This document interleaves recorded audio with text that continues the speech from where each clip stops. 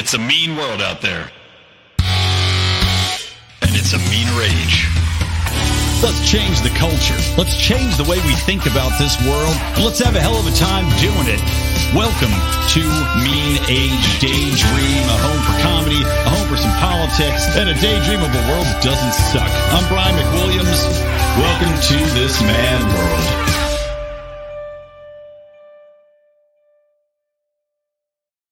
Hello and welcome to Mean Age Daydream, episode 5. Of course, formerly known as Electric Liberty Land. Guys, I'm Brian McWilliams. Thanks for joining me here on this epic episode. Ooh, boy.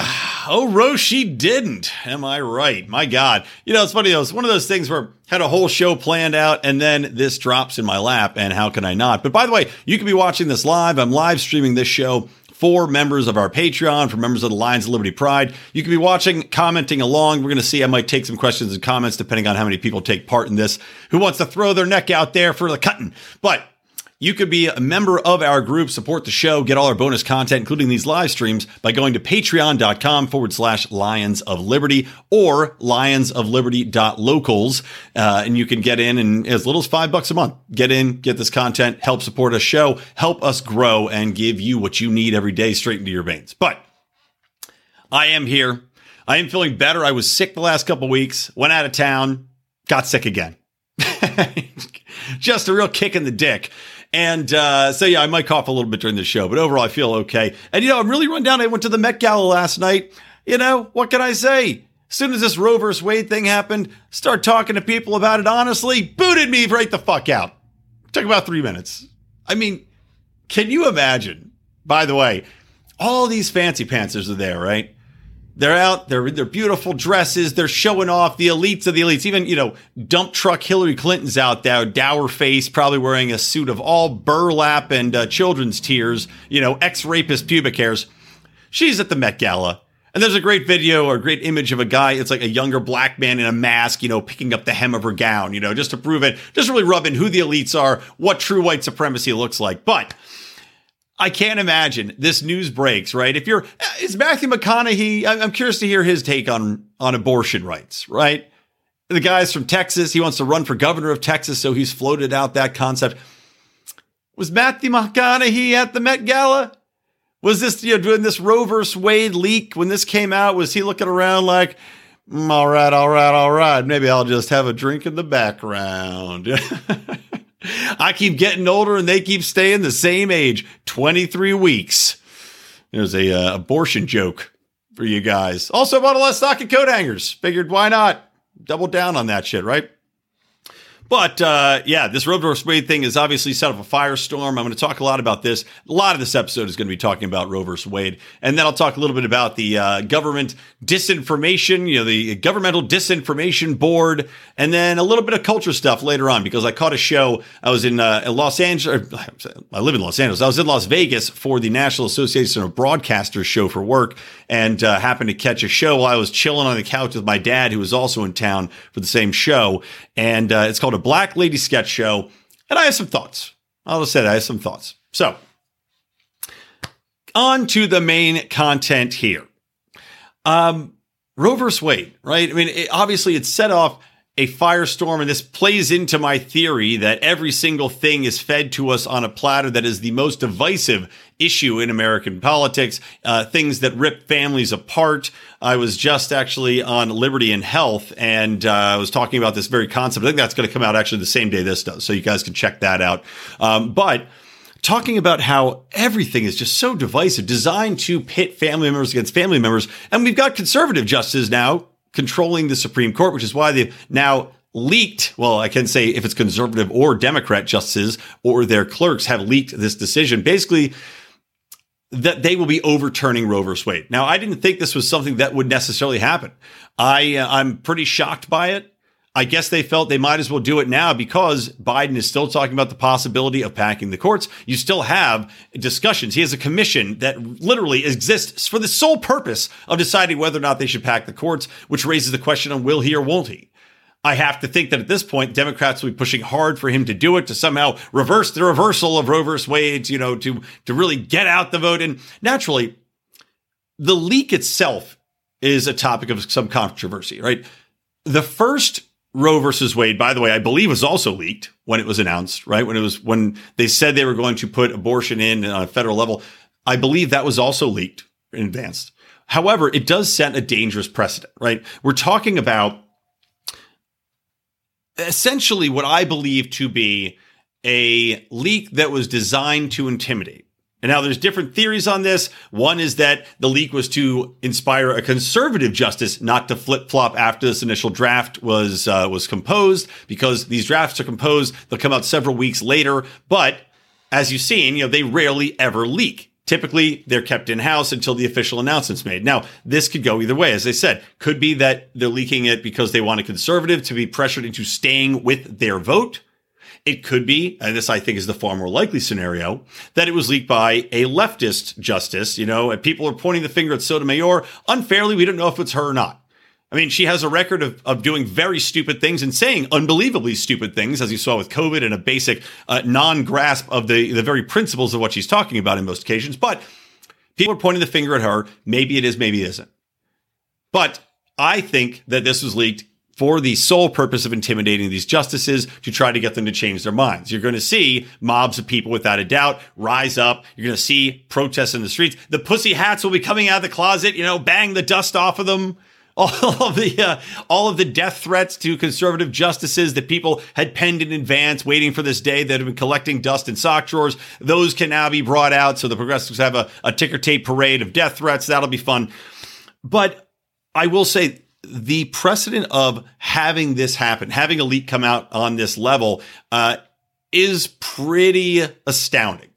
And when you saw, and I'm not the only one to make this observation, but when you have all this haranguing about, oh my God, January 6th, because a bunch of yahoos went in and farted on Pelosi's desk, and then you've got something like this, which is a legitimate, I'd say a more legitimate threat to democracy. Because when you have January 6th, okay, you got a bunch of jerk-offs. They're not going to do anything. They're not going to overthrow any government entity.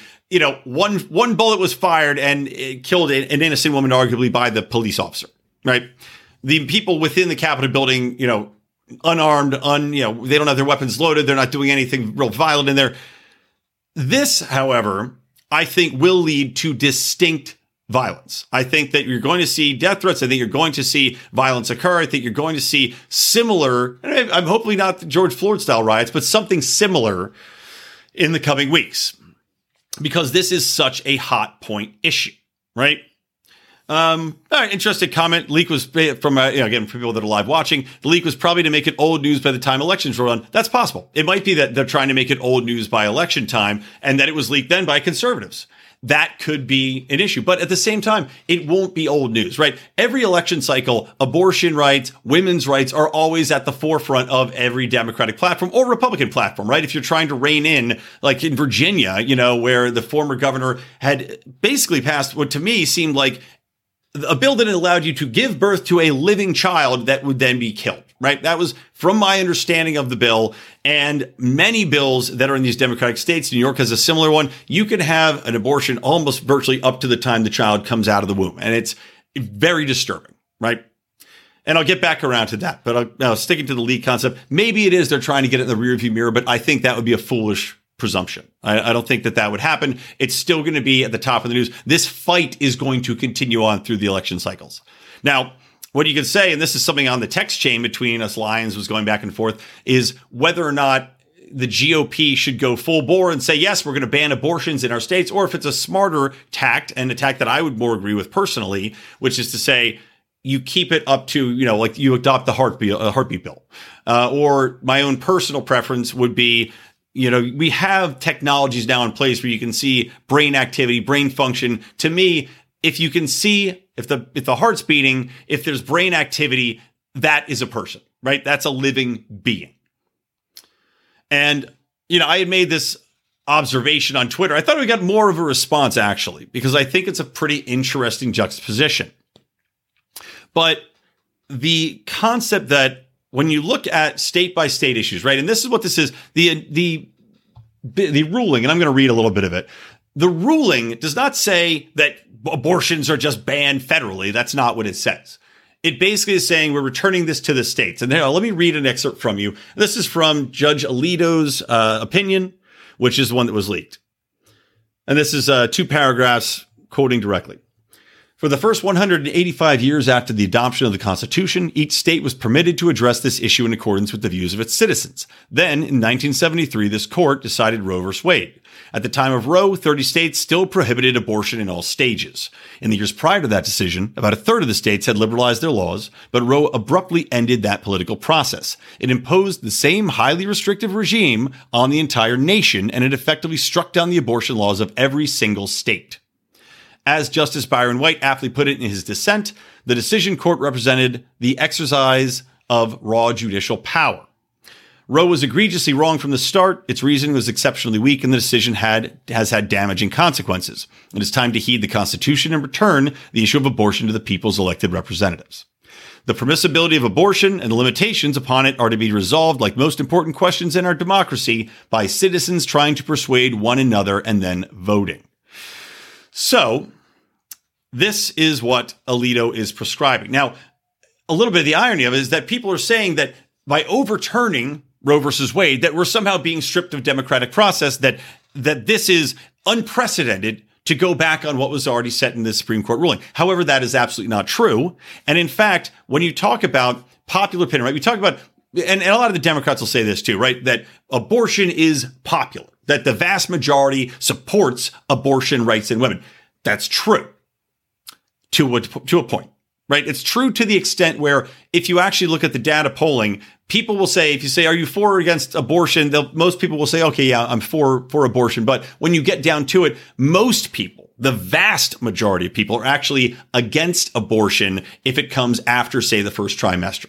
Right? Because then, as I was arguing, and as I think most common sense, most common logic, and common decent people would say, after a certain point, that is no longer a clump of cells. It is no longer an evolving organism. That is a legitimate human being, right? But point being, when Roe versus Wade was decided, when this federal abortion, permission was granted, it went against the majority at the time. Most people at the time did not want to have abortions be legalized. Most of the people at the time were, the nation was vastly more conservative than it is now. It's vastly more Christian than it is now. So when we say that it's going across a democratic or a majority principle, well, that's simply not true. And the Supreme Court's function is, in fact, to stand up against these democratic majorities, right? Because all throughout history, and I make this point with slavery, I make this point with free speech all the time, when you have the majority rule, you have tyranny. We would not have freedoms from slavery if you had pure majority rule. We would not have free speech with free majority rule, because you have the people in power who are deciding in the majority dictate what is and is not hate speech, which is and is not speech you can be arrested for. And if anybody dared to speak out to go against those norms, even if they are correct, even if they have a vision for the future that in fact turns out to be the greatest thing in the world, well, the people in power that control those levers and the vast majority of people may not understand it, may not comprehend it, may hate it, or may just be comfortable in their situation and not want to allow that to happen, right? You have to have the check on that, and that's what the Supreme Court's purpose is. It's not to decide what happens in the country. It's not to be the arbiters of everything that happens in the country and decide which way we go. It is simply to be a check on that vast ruling majority, right, when it comes to democratic process. So that's what we're doing.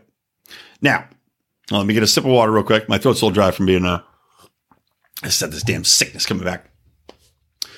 Now, getting back to something I got into this, but I got off of it, but something that I'd thrown out there on Twitter, and this is where I thought I'd kick in the hornet's nest a little bit, and I'm interested to see what some of the reactions are. But I would equate, right, you've got capital punishment. Capital punishment is essentially the state condoning the killing of a human being. That is what capital punishment is, and it is a state-by-state issue. Right? There's no federal ban on capital punishment, even if I wish there were, because so many times it gets it wrong. Similarly, now the Supreme Court is returning capital punishment to abortion. It's a state-by-state issue, and capital punishment, really, when you get down to it, it is the capital punishment for the sin of being conceived, right? That's what it is. But at the end of the day, it is still, whether it be an adult or a child or a unborn baby, it is still the state giving permission for you to kill another living thing. And in this case, a human being. Now, there's a lot that you can say. You can argue against that and say, well, you're getting a little bit too cute, or, oh, it's not the same thing, or, oh, I understand. Also, I can also get why you say that, that my analogy is lacking in numerous ways and there's a lot to unpack. I can understand that. But still, at the end of the day, and I just want to emphasize this, it is the state giving power to someone to kill another person, legally kill that person. And this is something where I have a lot of issue with Democrats and, or I should say progressives and the pro-life crowd, explicitly pro-life crowd, not acknowledging that what this is, and again, past a certain point, is explicitly murder. And not acknowledging that that has such a deep impact on so many people, especially parents. I myself am a parent of a 2-year-old daughter. I will give you full access behind the curtain. When we got pregnant, my wife and I were trying to get pregnant. Then we had a lot come up and we decided we were going to wait. Right? But we didn't start using protection or anything. We just, had sex randomly one night, and then it turns out my wife got pregnant. Now, I happen to be here typing actually in the Lions of Liberty forum about abortion, arguing for that you should be able to have an abortion to a certain point, right? Literally typing it as my wife walks in and she's crying. And I say, "What's wrong, honey? I'm very confused. It's in the morning." And she walks in and she says, "I'm pregnant." And I'm happy. I said, "Why aren't you happy?" And she said, "No, I'm scared and I'm worried and the timing's bad. And I've been up for the last 2 nights. I've been up for 2 days and I didn't tell you. And I've been up every night just thinking and worrying." And she considered having an abortion for our kid because she was scared. Now, thank God she didn't go through with it, because my daughter is the light of my life. She's the best thing ever to happen to me. Every morning when I wake up, she is the thing that makes my day so much better. She's the best thing I see at night. And I've got another one on the way. I couldn't be more excited, right? So when you're a parent, seeing the process come through, you have a different understanding of what abortion is. And my, I don't know when I was younger, if I was 24 or 25, if I would have viewed abortion differently, if I would have said, I'll have it up till, whatever, second trimester. But I'd like to think that I would have still had a similar perception of it. But for progressives to simply say, well, it's a woman's choice and it's her body, you should have no say in that, is twisted when these very same people will argue that, putting a dog down too early in a shelter is evil. And they'll go and kidnap a dog that's being, kept in a garage, right? Say, okay, well, you're for saving a puppy, right? Would you be okay with somebody going up to a pregnant dog and, jamming metal utensils in it and, mixing up its little baby dog eggs and yanking them out of them? Oh, what if the dog wanted it? Still good? And I'm sure they would be aghast by it and think it's a horrible thing. But yeah, we have no problem doing that to people. And to not acknowledge that murder and the murder of a baby, especially when you do have so many people that are willing to adopt, is going to viscerally rip people apart and just paint it as a veneer of, oh, women's rights and you can't do it. You can't have a say if you're a man, which is, of course, ironic because I thought we were beyond the man-woman paradigm. Well, it's twisted and it's sick. And it's one of the problems I have when I try to speak to progressives is that they are unwilling to acknowledge some of the points being made by the other side and simply, yell and it's hard to reach. Now, a couple more things I just want to add into this, right? So one of the things that I am for when it comes to abortion is a exception when it comes to rape, when it comes to incest, when it comes to an unviability of a fetus, right? But that raises further questions. And actually, again, this is something that I was thinking about when I was walking my dogs this morning and Howie had just texted. And that is that you go, okay, well, and he voiced this. I'm not saying this is all women, but he said, well, if a woman's okay with getting a late term abortion, or getting an abortion to kill a baby in her, why would I not believe that she would lie about rape to make it happen? And I had a very, very similar thought when I was walking my dogs this morning.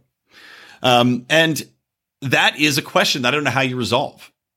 It's also a thing where, as libertarians, we have to acknowledge, we say this all the time, in that just because something is made illegal doesn't mean it goes away. We have to acknowledge that there will be untold suffering caused by any ruling of this nature. Now, that suffering, instead of being inflicted on a baby in a sterile environment, might be inflicted on the mother and the baby in a non-sterile environment.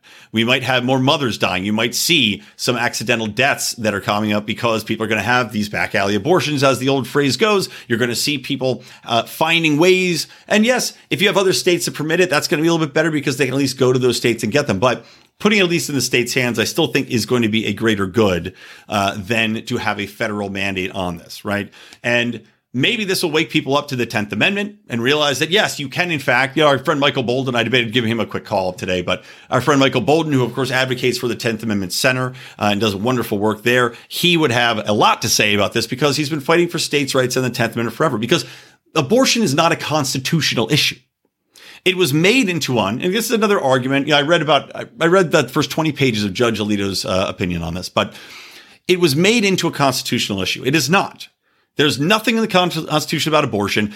People are saying that it somehow gets into Fourth Amendment rights, which I still don't. I don't know. I don't really see that. The Fourth Amendment is about fighting back about search and seizure, about your property being sustained, and your person, of course. So I guess you're saying you can't search and seize something from someone's person, but no one's seizing anything from you in this regard.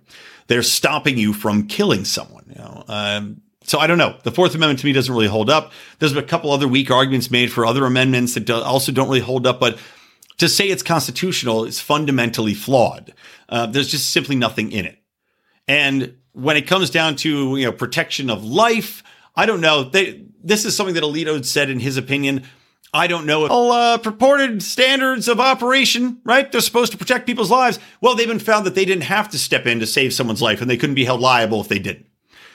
So it doesn't seem that the state has any reason to also get in there and protect life on the other side of the equation, right? But still, to the point, there's nothing in it about abortion on either side when it comes to the actual act of aborting a baby. So there's no constitutional standing for it outside of saying it's not in there, so it falls to the states, right? So it falls under the 10th Amendment. There you go. Easy peasy Japanesey. There you go. That's what I can talk all day about abortion, but probably the easy peasy Japanese is what's going to get me canceled.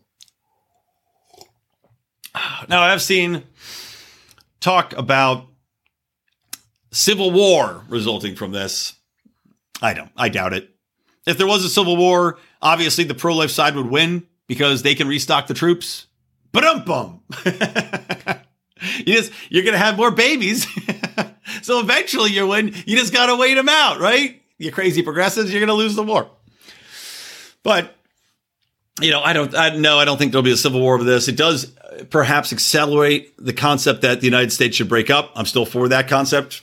I think it's probably going to resolve things far more easily, far more cleanly than other situations. And, point being in this regard, when you have issues this divisive, it's best left up to the states because you can leave. You can go somewhere else. You can opt to move. And people always argue, and I fucking hate this argument. People argue, well, some people just aren't able to leave the state, right? And yes, you'll say, Brian, you're a hypocrite because you talked about how much California sucks and you don't leave the state. Motherfuckers, I'm able to leave the state. I can leave tomorrow. I am in a position where my benefits outweigh my drawbacks to stay in this state right now. But to that extent, when we talk about the ability of somebody to travel to, let's say, get an abortion, to travel to get a new job, to travel to find better circumstances, don't tell me they can't. They can. I live in California. We have 1 million people a year, come across the border from 100 different countries that have been traveling on, barely anything, barely any food, barely any water across deserts that are being raped along the way. And legitimately raped, not maybe made up rape to get an abortion rape. You're telling me that you can't travel a couple states over. You can't rent a car and go a couple states over to get something you need. You can't go a couple states to move. I mean, if you're so poor you're working McDonald's, I'm sure you could find another McDonald's, is the point. And simply saying that we have to keep laws in place because, well, what are the people that can't move is horseshit. And I don't buy it as an argument. But again, this echoes that we simply do have the alternative of breaking up, of people finding this. And this is the best option, is to have state by state, because if you force these things on people, right? If you force people to live by the exact same rules all the time and have no escape, granted, you could go out of country, right? There's an option. You could go out of country, but the more choice you have locally and how to deal with your issues, and as far as choice to move, to stay, that's going to make you have a better relationship with your neighbors, with your countrymen, with your entire state of being. So more power in the state's hands, less federal power. What next? Talking about the filibuster, right? That's another thing that Democrats have thrown out there, right? Joe Biden said they'll fight for this, fight for this. You've had Pelosi out there stumping and Chuck Schumer stumping for the filibuster, right? We're going to get rid of it. And we're going to tear this back. We're out of the Supreme Court. Well, Manchin has said no. Joe Manchin, who, by the way, I think would be the smartest pick if the Democrats want to have a chance in hell. They need to get rid of Kamala. They need to get rid of Joe Biden. They need to run Joe Manchin. He's a guy that I could see even some Republicans jumping ship for if Trump ran again. I think that he has proven himself to be a man of principle, and he still has much of what the Democratic center, not the loony progressive left, not the extremists on the left, but most of what the Democrats want to see.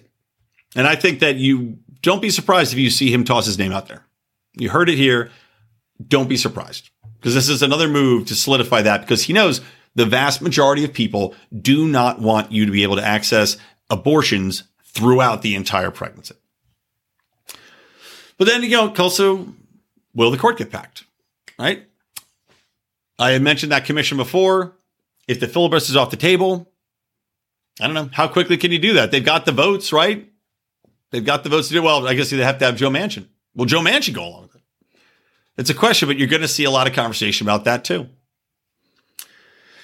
And then, the irony of all this too is funny. As I said, it's funny because we had the Women's March during the Trump era, and then we were told that you can't make a difference between women and men anymore. And then you have all these men winning women's sports, even though they have girlfriends and have dicks.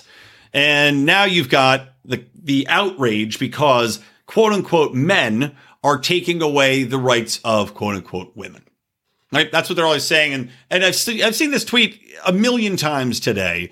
How dare men have an opinion over women's bodies? My progressive friend who posts the stupidest liberal shit in the world had a dumbass post today about it. Say, oh, stay away from women's bodies, not your choice.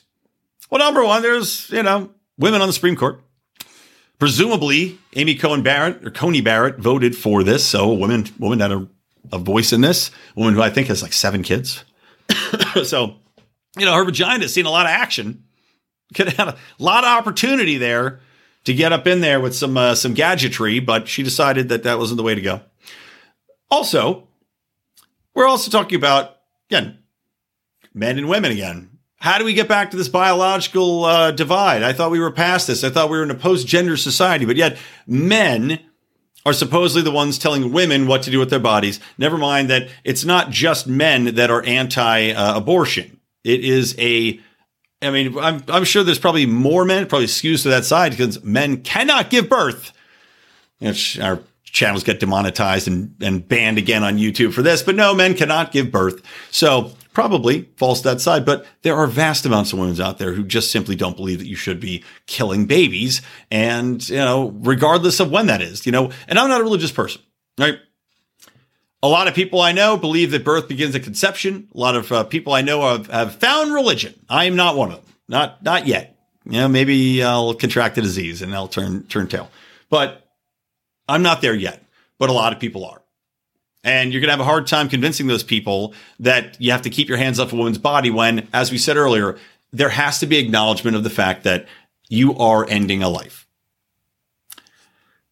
How far along that life? Well, I don't know. It's debatable, but you are ending a life, right? And, if you can't understand that basic concept, then this is basically a non-starter. And that's why it's so, again, important to bring it back to the states. Because when you have an issue like this, which is purely, it's like from an ideological standpoint, it's like trying to push 2 magnets together. There are certain people who I could have a conversation with about my views on abortion and how I think that, yes, you should be able to have one, right, early on. And they will say, nope, you are fundamentally flawed. God views this as a sin. You are evil. You are fucked. Get out of my face. I will not listen to anything you have to say. All right. Same thing on the other side. It's a woman's right to choose. How dare you say yada, yada, yada. But meanwhile, there also is this thing in our society where the left especially wants to abdicate all responsibility and all risk, right? When it comes to every policy you see, it's an abdication of risk, right? We want a full nanny state to take care of you. If you don't have a job, we're going to pay you forever. You're going to get a universal basic income so you don't have to work. If you want to go to college, we're going to pay for you to go to college. We're now no longer having A, B, C, D, F in school. It's just pass, fail, or even something stupider just to push people along. You're no longer allowed to discriminate as far as who you hire and who you're fired. You basically can't be fired anymore. Abdication of risk. The same thing when it comes to pregnancy. Well, if, you don't have to worry about it, that you took the risk. And even if you use birth control, when you have sex, it's a risk, period. That's a risk. So you took the risk, right? The reward was that you hopefully came, but you took the risk. And there has to be responsibility with that. And that's what this is going to return to. Look, you have to have some acceptance of responsibility of what you did, of the actions that you took, and the outcomes that could potentially come from that. So, it's your body, your choice, but you made the choice, early on. You made the choice to have sex, and there could be consequences to that. All right, that's my take on things, guys. So feel free to tweet at me at Brian McWilliams if you want to continue the conversation. I'm sure you can find my tweets. I'm most interested to see what people think about the juxtaposition of capital punishment and abortion, and what people think of that, kind of waking people up to the analogy that this is still state-sanctioned murder, right? That's what it is. It's state-sanctioned murder. And actually, I want to talk about a little bit more of that topic, because there's something, this show is called Mean Age Daydream, and it's the daydream of a better future, right? But at the same time, obviously, this had to talk about this topic. I do think it's going to lead to a better future. I think it's going to lead to more choice and less deaths for children. Of course, we know disproportionately when we talk about, again, things that you think the left would care about more. When we talk about minorities, we talk about especially black children. Now, a lot of abortions take out black children. There's some talk about the founder of Planned Parenthood and how this whole abortion scam was to take out that population. TBD whether or not that's actually true or not. I've heard both sides of the story. But before I go on to my my next few topics, I was thinking about one of the things I'm going to be doing on this show, and I was going to make a little intro for it, Mean Age Daydream or something like that. But I haven't done it yet. So I was sick all week. But one of the things I've talked about is, what is the daydream? Because we have to start prescribing what is the better future, right? And this is, again, I think I'm going to write a book on this. I'm going to get these topics collected and my thoughts collected on them, on how to sell the vision of the future, right? What is the dream? And one of the dreams I have is that when we talk about the state and its existence, right? We've heard people talk about how it's a mafia institution, right? And I think that's an accurate description. The state essentially exists to inflict pain. And a future I see when we get rid of the state, or at least minimize it to the smallest aspect it could possibly be, right? Because I'm cognizant of the fact that getting rid of the state is scary to some people. I'm all for it. If I could push the button, I would push the button 100% in a second. But that's scary to people. So we talk about what's the future. When we can minimize the state or eliminate the state, you are eliminating pain. Because you think about every interaction the state has, it is pain. It causes pain. And yes, you can argue this even for the good things, right? I'll give you examples, right? When you talk about poverty, when you talk about the state, we talk about the ways and programs that exist to help people. Now, these programs, number one, exist at the pain of taxpayers. They exist at the pain of business owners. They exist at the pain of people that are working hard for that money, which is taken away and given to other people. Now, you could say, Brian, this is for charity. It's a good thing. I would argue it's not. Because I would argue that the people you're trying to help with this money very rarely benefit from it. And in fact, you are eliciting more pain in them to keep them eligible for that money. When we talk about people that are extreme poverty, we talk about people that have been, number one, typically separated by the state, by state rules, by the drug war, separated by the state for policies that may or may not, I don't know people's situations. Maybe they're separated from their children because they were abusive. But half the time, those people are not abusive. Half the time, they're separated because they had a drug issue, which of course the state made illegal, or they're just caught with drugs. Or maybe they just got too many parking tickets and they got a warrant out that they get put into jail. The point is the state, more often than not, is the pain that has caused them to be in that position. So now how does the state help out? Well, here you go. I'm going to give you a little bit of money, but that's just eliciting more pain because now you are dependent on the state. Now you have to view the state. You have to report to the state, which is pain in its own right. Knowing that you are owned is pain in its own right. When you think about any process you go through in your daily life where the government's involved, are you telling me that there's not pain involved in that? Are you telling me that it's not a process that elicits time and energy? It's exhausting. It's consuming of your money. It's consuming of your personal time on this earth to deal with the middlemen that are endless. And dealing with the pain of trying to get anything done, trying to keep your business running, trying to get your kids to go to a decent school or trying to get your kids homeschooled, and the pain that the government puts you through because it wants to punish you for trying to separate yourself from the body politic, right? This is the point. Government exists to elicit pain. That pain point can come in any number of ways: time, money, jail time, separation from loved ones, you name it, they're going to lay it on you. But the government exists to elicit pain. This is something I want you to remember. And I want you to think about that when you talk about everything in life. And I know this doesn't sound like a positive concept, but it is. Because if we can get rid of this, we can get rid of the pain. You know, what we talk about free markets, when we talk about liberty, when we talk about free interactions with people, we talk about minimizing the state. We're talking about the solution. We're talking about ibuprofen to dull the pain as much as possible that the government is looking to inflict on you. And that is the future. The future is one with as little pain as possible in your daily life.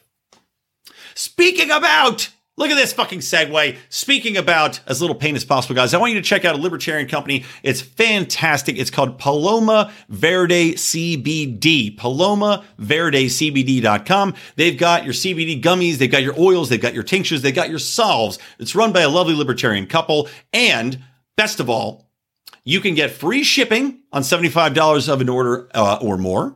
And if you use promo code ROAR like a lion, you can get 20% off of your order. So go to Paloma Verde CBD. Now I'll spell that PalomaverdecBD.com. Promo code ROAR, 20% off your order.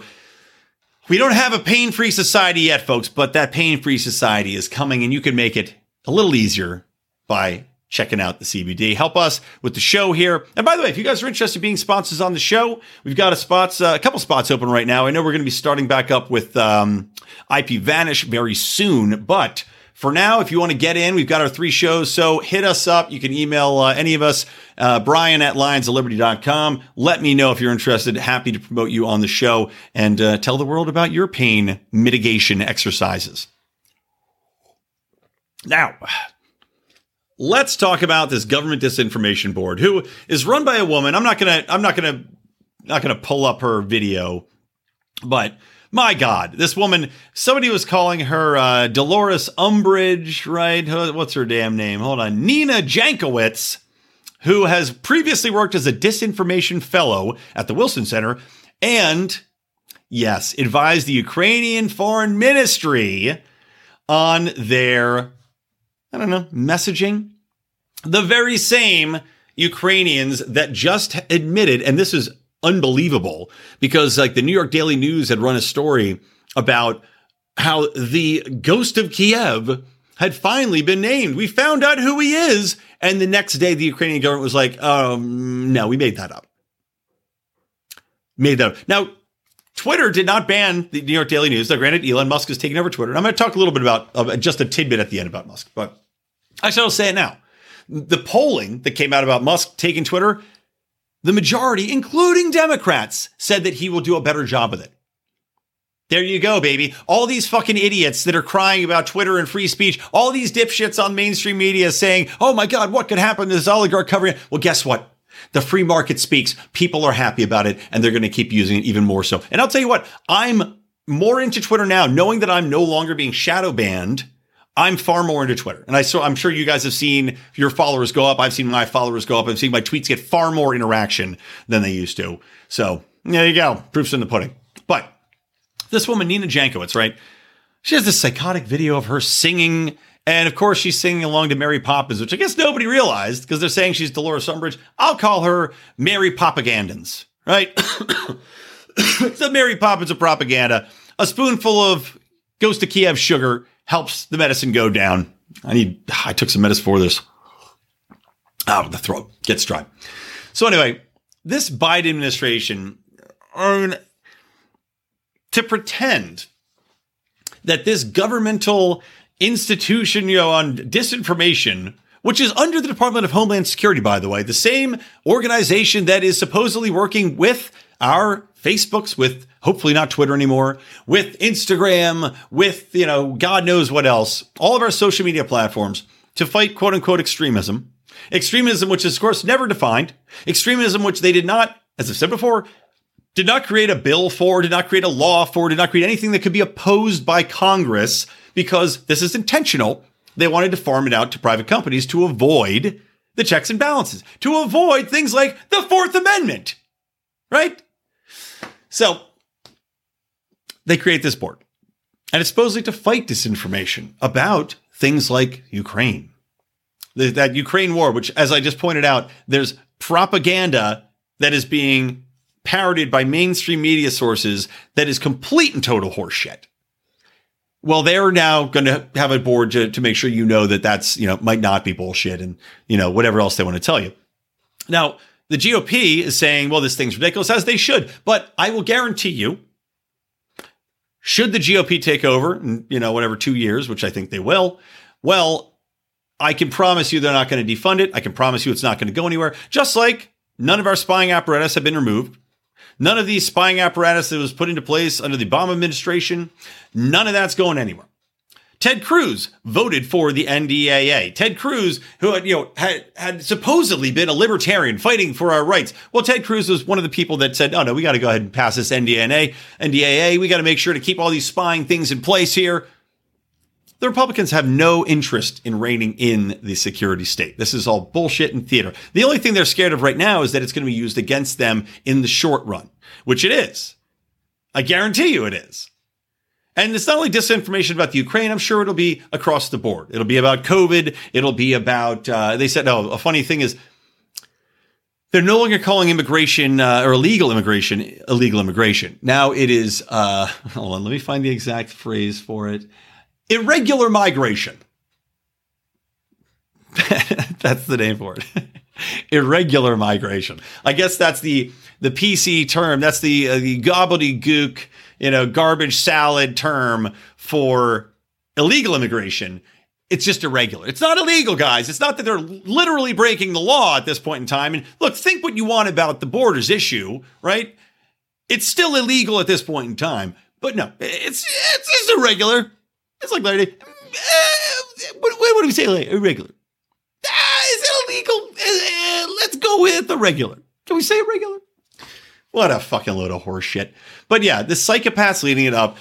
The fact that it comes into play now, by the way, is no coincidence. Elon Musk buys Twitter. Twitter, which was under their thumb. The government had it under their thumb, just like Facebook. They are dictating, and these organizations have admitted, these companies, the government was dictating what they flagged, what information was and was not Russian disinformation. They would give them the guidelines under which to operate by. Is it a coincidence that the DHS has this governmental board on disinformation right as Elon Musk's going to take over Twitter, the biggest social platform, the public square? I don't think it's a coincidence, do you? That he's going to step in and say, fuck this, we're getting rid of this crap. And yet, sorry, man, Department of Homeland Security, we got to go ahead and do that anyway. It's interesting timing. It's interesting timing, guys. All right. Last thing I want to wrap up the show with is a couple stuff on pop culture here. So 2 shows, and I've watched 2 of the one, I've watched 1 of the other one. But as I said, I watched a show called A Black Lady Sketch Show. Now, I love sketch comedy. I hate improv comedy. It's stupid, and if you do it, you suck, and you're an asshole. Stand-up comedy, fantastic. Sketch comedy, fantastic. And I will tell you, one of the greatest shows, a show that I will say without a shadow of a doubt, two shows really shaped my sense of humor quite a bit growing up, sketch comedy shows. One was The Kids in the Hall, and that show's coming back, and please God, don't believe in you. Please God, don't make it woke bullshit.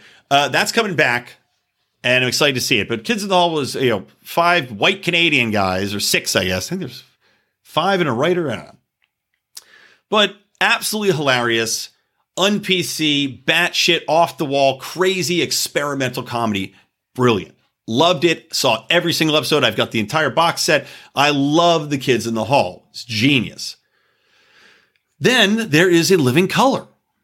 Again, in my formative years, the show is on. You've got the Wayans brothers. You've got Keenan Allen Wayans. You've got, we've also made a great movie called I'm Gonna Get You Sucko, which is unbelievably hilarious. David Alan Greer's in it. Dave, from blank on the other guy's name. Incredible cast, right? Incredible cast. Jim Carrey got to start on that show. Awesome cast, male and female. Really unbelievably funny. Again, un-PC shit. Handyman, for Christ's sakes. Damon Wayans going, it's Handyman! Really funny comedy, right? But, it didn't to me. I knew it was a predominantly black cast, but it wasn't a black show. It's in living color. Fine. Okay, I guess maybe there's a subtle reference to it. Fantastic show. Absolutely hilarious. Holds up to this day. Drop dead funny. But of course now, and I've talked about this before, now we have all this emphasis. And again, I know I'm a writer, I'm a screenwriter. I am going to save I am going to say, I can't speak. I am going to send Dave Rubin my latest screenplay, my feature screenplay. I'm going to kick it up a couple places, but I'm going to send it over to him to get it to Shapiro. But I've written sketch comedy. I've done my stand-up, as you know. And as a writer, though, I can't tell you how frustrating it is because you try to get into the biz, you try to get read, you try to get in, and there's all these different aspects and ways to do it, getting managers, and there's programs and screenplay competitions. The problem is everything now is you have to be quote unquote diverse. They're looking for underrepresented. So you got to be a queer lesbo Inuit. You have to be a black one-legged midget. You have to be, whatever it is. It's very hard to get read if you're a straight white man. Right? Very hard. So this has repercussions. And I've said this in regards to how the Oscars roll, like these diversity quotas, and you're seeing this across the board, diversity quotas in any industry are a stupid idea, but exceptionally so in creative industries. Because when you're talking about creative industries, you're talking about an industry that has very few people capable of writing something good that the masses will enjoy or clever or gets the formula that really can do it well. There's very few of us. Then of the small people you have, you're now going to say, okay, we're only going to take now 20%, let's say, right? Because you're cutting all the white people are out. And all the straight people, all the straight white people, you're out too. All the straight white men, let's say, you're all out. So now we're doing women, but it'd be better if you weren't a white woman, so you're out. And we're doing, it'd be great if you had some, you were a dude who sucks some cocks or a lady that licks some puss or you have a tits and a dick. Let's focus on you. So now you've gotten from the 2% of the population that's capable down to the 0.5% that is in your target demographic. And from that 0.5%, you're still going to weed them down and it's still hard getting through the process. So now you're doing 0.001%. And you know what? A lot of the time, it's still going to be shitty because you look at the success rate when they didn't have these quotas and it was pretty shitty, right? Most of the stuff still sucked. Now you are eliminating the vast talent pool that could make something good and focusing on 2% and expecting to churn out high quality content. It's fundamentally fucking stupid. But that's what's being done. And there's a show. I'd never seen it before. I'd never heard of it before. Apparently it's on for 3 seasons now, which I was blown away by. But it's on HBO. I can't find ratings for it because HBO doesn't really reveal ratings unless they're super huge, right? Which tells me that the show can't be that popular. But it's been on for 3 seasons. I was chilling in Vegas, right? I'm exhausted from a long day. I was golfing with my dad. And I see a black lady sketch comedy. I say, okay, cool. I love sketch comedy. Let me turn it on, see what it is. I watched the whole episode, just one. Had to be the least funny show I've ever seen in my life. Worse than Saturday Night Live. If you've seen Saturday Night Live recently, worse than that, worse than, I don't even know. There's a very funny all women sketch comedy show on IFC. God, I can't remember the name of it. Fuck. Whatever. They're not sponsoring the show, but there's a very funny all women comedy show. It's just not, it's all women. And look, as I said, it's not that it's a black cast. I don't care. Living Color is genius. This show was so fucking unfunny. I was trying to find something in it that could even make me understand how it was being made, how they could greenlight it. It was literally, every sketch was the same. It was somebody in a wig playing, doing a funny voice, and that was it. That was where it stopped. One notable sketch, it was a spelling bee, Aquila and the spelling bee, and it was a crusty old chick doing a guttural voice, like an old smoker's voice, and she's like, we gotta come on, I need a ride home. You guys aren't Christian. None of it was funny, and that was it, just over and over. Just a bad voice over and over. My mind is boggled by this shit. And what blew me away even furthermore is that I go to read reviews. I say, I got to see what people are saying about this show. And of course, on Rotten Tomatoes, and this is how you know it's terrible. It's like the opposite of Chappelle's special, right? Which had, 0% from the critics and 100% on Rotten Tomatoes. 100% on Rotten Tomatoes from 4 reviewers. 4. That's it. Only 4. For a show on HBO, a black chick comedy special.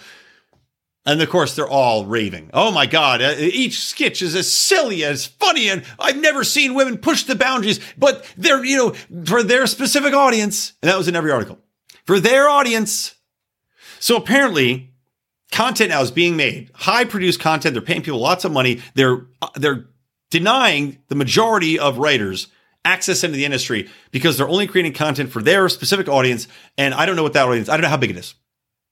Because the show's fucking terrible. I can't see anybody laughing. I can't see black women laughing at it. I can't see black men laughing at it. I can't see children laughing at it. I can't see mentally impaired people laughing at it. It's fucking awful. But each one of these articles made it a point to make sure to let me know that I am not the audience. Me, Brian, white man, I am not the audience, and thus my opinion does not matter. And I thought that was pretty fascinating. But check it out. Let me know if you guys watch it and what you think. Please submit yourself to a half an hour for me, and just so I know I'm not crazy. And then the last thing I want to finish up with, I've not finished watching this show. I've watched 3 episodes. And it's a pirate show, a gay pirate show. And I love the concept. And I love the director, Taika Waititi, right? If you're not familiar with Taika Waititi, he had teamed up with Jermaine Clement. He was involved with Flight of the Conchords, one of the funniest shows ever made, launched the career of that goofy voice girl that my buddy Dan used to date, which is hilarious. Kimberly Shaw, I think that's her name. She talks like this. The voice of, the little bunny-haired girl in Bob's Burgers. Show's genius, right? And he's a great director. I like the Thor films he did. I thought were really funny. Good films, good director, man. Big fan of him. And oh my God, one of the greatest films ever made, What They Do in the Shadows, right? In the TV series. Brilliant. So he rolls out this new gay pirate show. And I have a penchant for pirates. I used to play a game called Quake 2 Rocket Arena. By the way, if you guys play Quake 2 Rocket Arena, I got back into it. I bought a shitty $400 laptop just to play Quake 2 Rocket Arena. My name's Spam Boy. Come find me. There's a Discord server. You should come join it. We play sometimes. But I remember, God, I got off track here. Quake 2. How the fuck did I get? Oh, Pirates. I used to be in a Quake clan. I was very good back in the day called Pirates. So I'm like, oh, Pirates. That's fun. I like me some Pirates. The gay pirate show. I'm like, that's a funny concept, right? Because I have a script that I wrote for a comedy. It's like, sitcom where I took a line that Patton Oswalt, back when he was funny, said. Patton Oswalt said he just wants to see a show with a gay guy that's just a fucking imbecile. And I thought that was hilarious. And I thought, that's spot on. Every gay guy is written as though they are Oscar Wilde. They're never idiots. They're always these brilliant geniuses, quick-witted. Because you had to portray gays in a positive light. You can portray reality, which is that some are manly, some are womanly, some are stupid, some are smart. Gays come in all shapes and sizes. So I said, my script, I'm going to write this gay guy to be a real fucking idiot. Right? And he is a real fucking idiot. That's a funny script. It's gotten some good feedback, good reviews. I got in quarterfinals, semifinals, a contest. Doesn't help me. But this gay pirate show. I'm like, okay, cool. It's probably like that. And it's got some good, dumb pirates, smart pirates. But spoiler, I guess, these pirates a lot of them are gay. Some of them are gay, some of them aren't. You got, of course, a woman dressed as a man in it. Spoiler, you'll know exactly who it is when you watch the first episode. But I haven't gotten to this point yet. Apparently, there becomes a very prominent point in the show where the lead role, which is an actor I love too, the redhead from Flight of the Conchords, he becomes in a gay relationship with another ship captain. Fine. I'm all for it. Again, I don't give a shit. Awesome. But only if it's funny. And that's where these shows, and I don't know why this happens consistently, but there seems to be some plague. And I wish they could fix it. And maybe if you hire me, I'll help you. Please, anybody, hire me. I will fucking help your script be funny and you can be woke. It doesn't have to be either or, but I don't know why. It happens in comedy. It happens in stand-up comedy. It happens in writing. It happens in film. It happens in TV. Every time these people try to be fucking woke, every time there's a woke concept, they somehow lose the ability to be funny. It's like it cannot coexist. I mean, it reminds me of this, the director of The Joker, who also was the director of The Hangover 1, 2, and 3, and Old School, very, very talented comedic writer, director, gave up on comedy because he said, you can't do comedy anymore. You can't make woke comedy. It does not work. And you're seeing it. You're seeing it play out. This shit isn't funny. Not even a chuckle. In 3 episodes. Not a chuckle. Not one. Not a laugh, not a not anything. Not even not anything fucking clever. It's like they get so obsessed with the goal of sending a message, right? Oh, I've got this concept and I'm going to weave this. Oh, I'm going to be so clever with it. Stop being clever with your concept and start being clever with your jokes. If it's a comedy and it's presented as such and it's got all of these comedic actors in it, can you try to make it funny? Can you leave wokeism behind, or at least have some un-PC shit in there to mix in with the wokeism? I'm not saying all comedy has to be un-PC, but I think it's some sort of a bug sitting on these people's brains that checks anytime they have a funny urge. It clicks on them like a little beetle and it cuts off the neurons. It cuts off the transmutation of that thought before it can arrive and be put pen to paper. It's fucking maddening. Anyway. That's it, guys. Thank you for watching. Again, if you want to check this out early and check out our live streams, go to patreon.com/Lions of Liberty. Follow me at Brian McWilliams. Also, guys, listen, if you want some good, real comedy, listen to The Boring Podcast, BOHRING. It is weekly. We live stream that as well every Wednesday night. Well, sometimes Thursdays if we get a little lazy, but every Wednesday night, typically at 9 p.m. Eastern. And of course, it comes out Thursday, or it comes out that night usually, but Thursday morning it'll be available anywhere podcasts are heard. Me, Rico, Odie, and Howie do a great job breaking down some reality TV, some current events. We play some parlor games. We have a hell of a time. Really, really funny show. So check that out. Please support us there. And of course, we've got this feed, my feed, Mean Age Daydream. We've got the Lions of Liberty Network with Mark's show and John's show. We're going to be doing another one of our AMA, Ask Me Anything, Libertarians in Living Rooms Drinking Liquor shows coming up too for the main feed. So make sure, subscribe to both. You're going to get all the content. And if you haven't yet, please do go give me some 5-star reviews. Better if you can do a little writing as well as the 5 stars to try to promote my Mean Age Daydream podcast feed. I'm really hoping, guys, to reach more people, to get outside of our sphere and try to get people involved. Liberty Plus is what we want to do here at the Lions of Liberty, right? It's not just Liberty, Liberty, Liberty, Liberty Plus, to get more people in, to like us, to hear us, and get our point of view, and then win them over, not just by hitting them upside the head, but with convincing with sound arguments, some likability, and some fun. So please give me that review. Subscribe to all these feeds, and please subscribe to The Boring Podcast. Give us a review there as well. All right? Cool. That's it. From me, Brian McWilliams, from the Lions of Liberty Network, and from Mean Age Daydream. Keep those electric eyes on me, babe. And keep that ray gun to my head.